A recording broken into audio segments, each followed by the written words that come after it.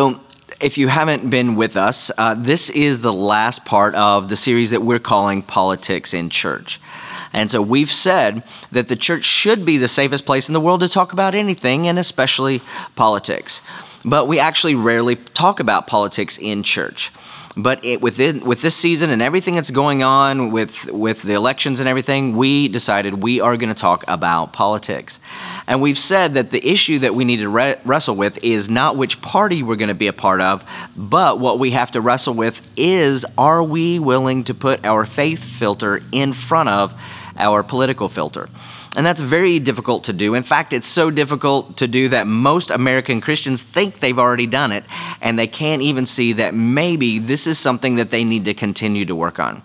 And so a lot of people are just not willing to do this. But if we are Christians, we have to put our faith filter in front of our political filter so that we are Christians first and everything else second.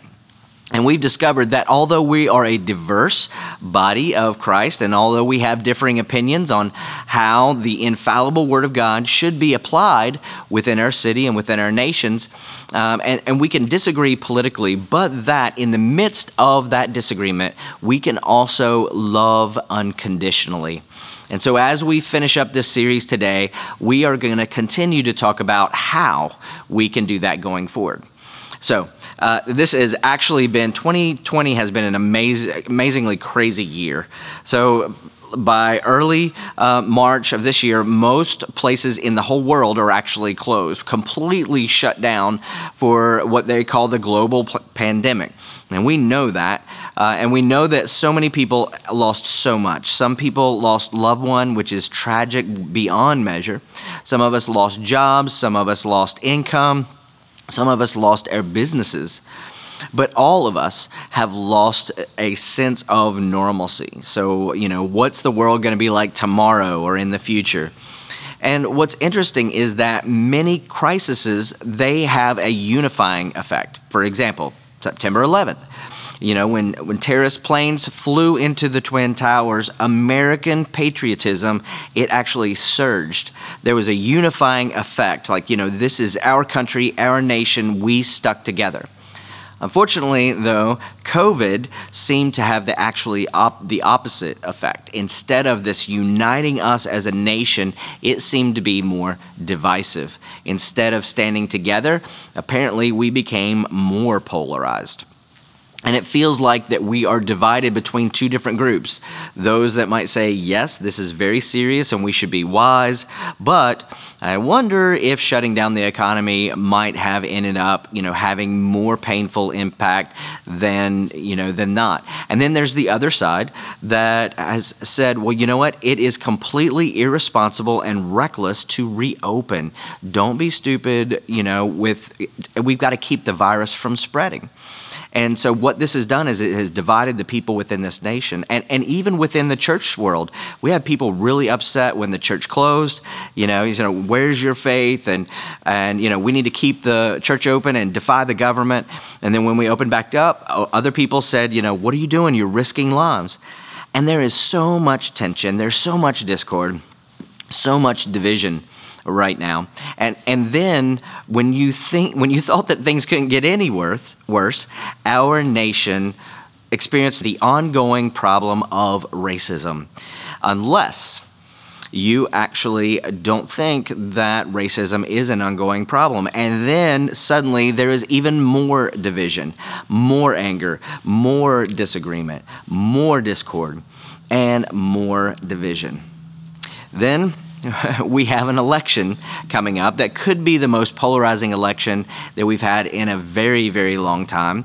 And if it wasn't tense enough, then we add to that the debate of mail-in ballots. And what's that going to do, for the future of the election as well as the country? And with all of this, my guess is that the devil is laughing right now, that he is rejoicing and celebrating at all the division that he has caused, because one of his greatest strategies is to divide, and especially when it comes to the church, the body of Christ. Because we as Christ followers, you see, when we are united, when we stand together in unity of mission, We are unstoppable. We're empowered by the Spirit of God.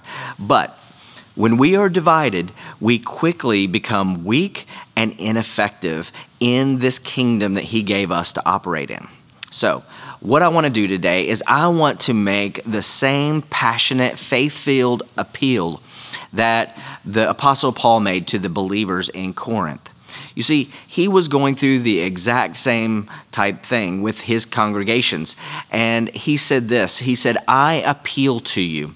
In other words, I beg you, I urge you, I plead with you. He was actually pleading with them in the name of the Lord Jesus Christ that all of you, watch this, agree with one another in what you say, that there may be no divisions among you, that you may be perfectly united in mind and thought. And he's saying, I'm begging you, I'm pleading with you, I'm urging you that there be no divisions in the family of God, that we would be united in mind and in thought. And here, what he's not talking about is mind and thought as far as, what do you think about social issues or what do you think about political issues, who we're going to vote for. What he's talking about is understanding that one of the major tools that Jesus asked us and Jesus prayed for and gave us within the kingdom of God is our unity. The Bible says where two or more gathered together, He's there in the midst of them. That if one could put 1,000 to flight, that two could put 10,000 to flight. There is this tool and this thread that He gives us within the kingdom of God, and it's our unity. And as we've discussed on that last night, He prayed that tool, He prayed that we wouldn't squander it. And Paul here uses a word in the Greek, the word division. It's actually translated schisma. And it means a split or a division or a schism. In other words, a ripping or a tearing apart. And Paul says, I'm begging you, I'm pleading with you that there would be no tearing or ripping apart, no division. Because see, when we are the body of, as the body of Christ, when we argue, what we're doing is we are dividing the body of Christ. We're actually ripping apart the unity that He prayed for that makes us stronger. We're tearing apart our faith that unites us to be a light in a very, very dark world. And when we fight amongst ourselves and we argue and we let smaller issues other than the Great Commission, which is our primary mission, we are essentially tearing apart the body of Christ. And we've got to acknowledge that what we're doing, if we don't stand in unity and instead we bicker and fight and argue, we have to understand what we're doing. Paul said that he begged them to stand together as one, not to let any division be among you. Now, if Paul's appeal isn't enough, we can actually go back to Jesus' prayer to His Father that He says, I pray for those that will believe in me through His disciples' messages, that they would all be one, that everybody be one. And why did He pray for this? It says, so that they could be brought to complete unity, that we would be unified around the truth and the mission of Jesus. And then Jesus says this, so that the world will know that you have sent me and loved them even as you have loved me. Jesus prayed to His Father. And he said, and he prayed that all the believers would be one, that they could be brought together in complete unity. In other words, instead of being divided and weak, if we can stand united and strong, resisting the schemes and the attacks and the strategy of the evil one, we could actually help usher in God's will on earth as it is in heaven. That's the kingdom of God. Paul prayed that we would be united. Jesus prayed that we would be one. What if we could actually be the generation that is the answer to their prayers? That God could help us to stand around the truth and the message and the mission of Jesus. So then the question becomes how? How do we do that? What would it take for us to unite around the vision and mission and the Great Commission of Jesus? So let's talk about it. What would unify the church? The Apostle Paul says this in Ephesians 6:12. For our struggle is not against flesh and blood. In other words, we have to recognize that our battle, it's not against other people or a politician. Our battle is against the rulers and the powers of this dark world and against the spiritual forces of evil in heavenly realms.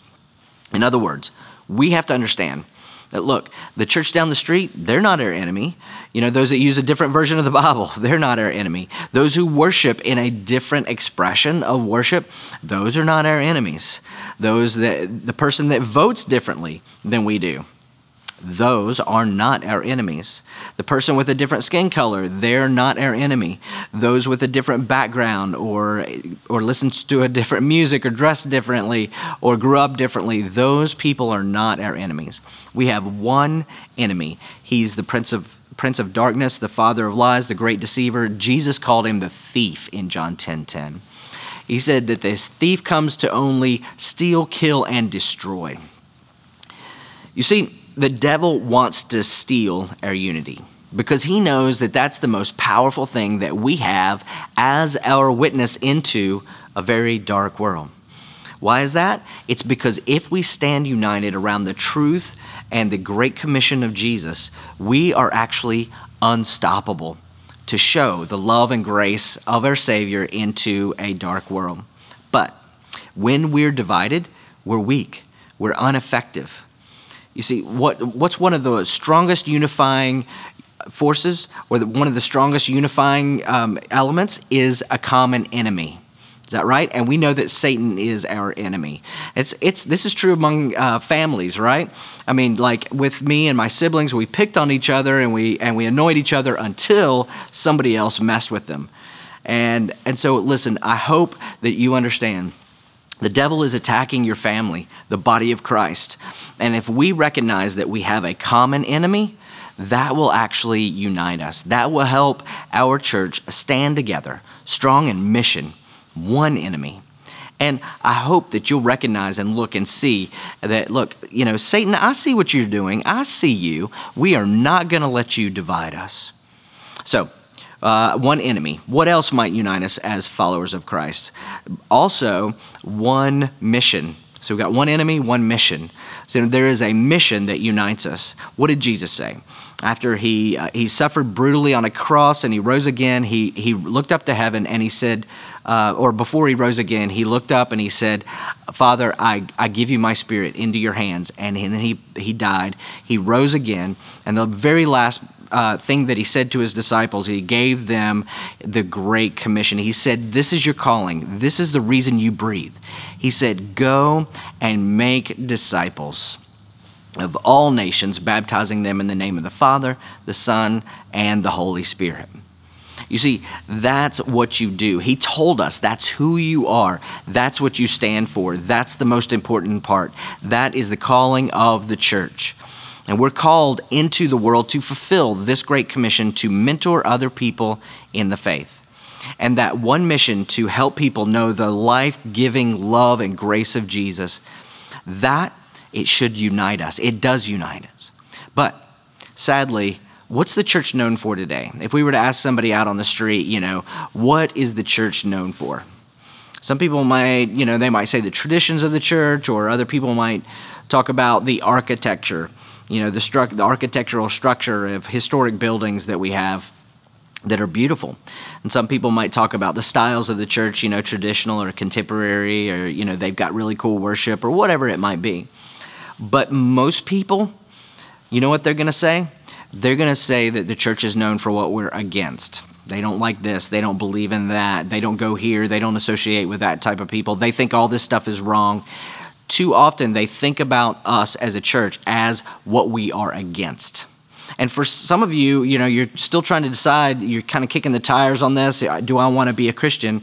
One of the things that's made it hard on you is that the church is known for what it's against more than what it's for. That we were standing for what we were against more than we were standing for what we were actually for. And it's good to stand up for what you believe in, but when you are known more for your defense than your proactiveness and being on the offense, then we have a problem. But what if, instead of being known for what we're against, what if we were known for what we were actually for? that we're for love, that we're for grace, for mercy, compassion, justice, generosity. You see, the Bible gives us one example, and only one example, of how the world will know that we are followers of Jesus. The reason that they will know is by the way we love one another. Jesus said it this way in John 13:34. He said, "A new command I give you, love one another." And he also doesn't stop there. He says, as I've loved you, you have to love one another.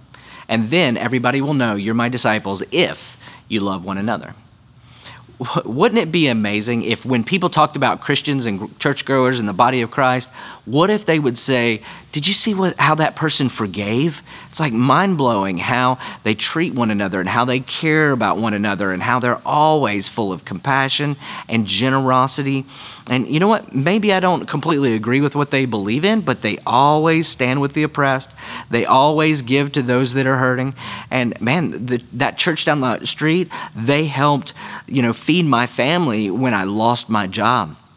And now I'm different because of the love that they've shown. That these Christians, that they're the most compassionate, grace-filled, loving, and generous people that I've ever seen. Wouldn't it be amazing if that when the world thought about the church, they wouldn't think about what we're against, but they would think about all the godly, spirit-filled values that we are for. You see, it's the goodness of God that leads men to repentance. Paul said this in Romans 15:5.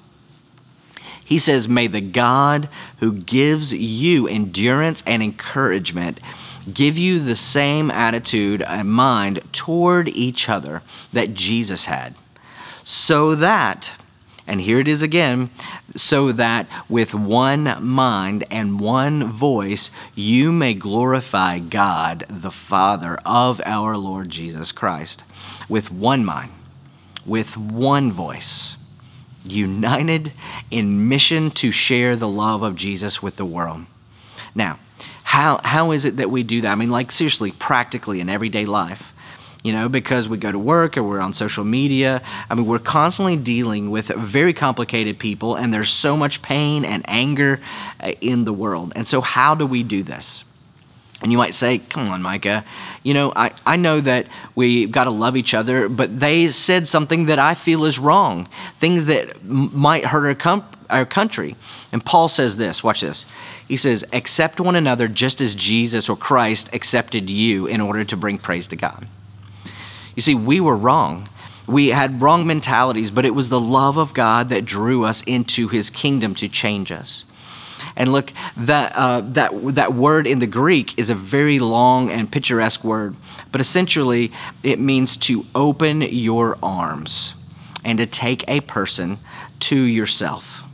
It's to embrace somebody, to actually accept somebody, to say, you know what, look, I'm not going to just let you pass by, but I am going to pull you toward me, so that you can feel and know that you belong, that you matter, that I care about you, that God loves you. It's to pull somebody close, and then it is a picture of taking somebody by the hand and walking together as companions. It's just that I accept you and I want to do life with you, even if you don't agree with me on every element, everything that's going on in our world. So, how do we do that? How do we accept people that are so different from us, with different perspectives, different backgrounds, where, this is how we do it. Paul says this, we accept one another, that word accept one another, just as Christ accepted us. So how did Jesus accept us? How did he walk with us? How did he accept me? Well, the Bible says that while we were still sinners, in other words, while we deserved nothing but judgment, Jesus accepted us. He died for the ungodly. That's me and that's you. That he loved us that much. When we were not only imperfect, but we were unrighteous. We were sinning against God. And yet God loved us. He accepted us. That is also how we should accept each other, the exact same way that Christ accepts us. So where does unity start? Unity starts with me, and it starts with you. It starts with us, not trying to convince somebody else that we're right, but just loving them. Look, we have become a nation of people that have become untied, just ripped apart. Why? Because so many of us are so arrogant, thinking that our viewpoint is the only way. And I'm here to tell you that Jesus is the only way. And our perspectives can differ greatly, but we can rally around the truth that Jesus is the Son of God and he changes lives. Look, we unite around one enemy. He's very real and he's attacking now. And also we rally around one mission, which is very, very clear. It's the Great Commission to show people Jesus and mentor people in the faith. And I believe that the world is sick and tired of hearing Jesus talk. I think they're tired of us talking about him. They want to actually see him. And I think we've got to stop talking and start loving. That we've got to grow up. And stop with the social media battles. Look, we don't change anything that way. We change things with our love, relationally. And our enemy, his mission is to destroy and divide us. And we are in a war, and we have to recognize that it is a very real spiritual battle here. And it's not the left versus the right, it's the kingdom of God versus the kingdom of darkness. You see, we unify around the truth and the power of Jesus. What does Jesus do? Well, yes, racism is a problem. Yes, it's a problem. And the love of Jesus overcomes racism, prejudice, and hatred. Well, what about all the addictions? What did Jesus do? The power of Jesus has broken the power of addictions. The grace of Jesus helps us forgive and heal broken relationships. What does Jesus do? Jesus can help somebody be released from the bondage of materialism and greed and set free from debt. Jesus has healed us from sickness. He protects us from the attacks of the devil when he attacks our unity. And so he protects us from fear and anxiety. He relieves our stress, and he gives us the supernatural peace that goes beyond our human ability to actually understand. This is our Jesus, the Son of God who never sinned. He loved us so much that he actually sacrificed his life for us so that we could be forgiven, healed, so that we could be free. And he did it even when we didn't deserve it, even when we're wrong. And we love other people, sometimes even when their behavior doesn't deserve it. Maybe even when they're wrong. We feel like they're wrong. But we are a family. We're the body of Christ. We don't just go to church, we are the church. And I believe that the local church, the church that you're a part of, is the hope of the world. And we can do more together than we can apart. Look, we're followers of Jesus, and they're not going to know us by how we vote, what we stand for, what we're against. What they're going to know us by is our unity, how we love one another. So just like Paul, I beg you, I plead with you, just like Paul, for the one who gave everything for us, could we get this right? Can we love God with all of our heart, might, and strength, and love our neighbor as ourselves? That is our commission, to go into the world and love. We have an enemy who hates God and hates us because of it, and he's trying to divide us. But we have one enemy, and we also have one mission. And we recognize that the enemy attacks us because of that mission, but greater is he who is in us than he who is in the world. And we can overcome with the same spirit that raised Jesus from the dead, because that spirit dwells within you. So let's do this. When they look at us, when they talk about us, my desire is that they talk about our love, the grace, the compassion, the mercy, and the love of God. And because of that they will know that we're followers of Jesus because of the way we love each other.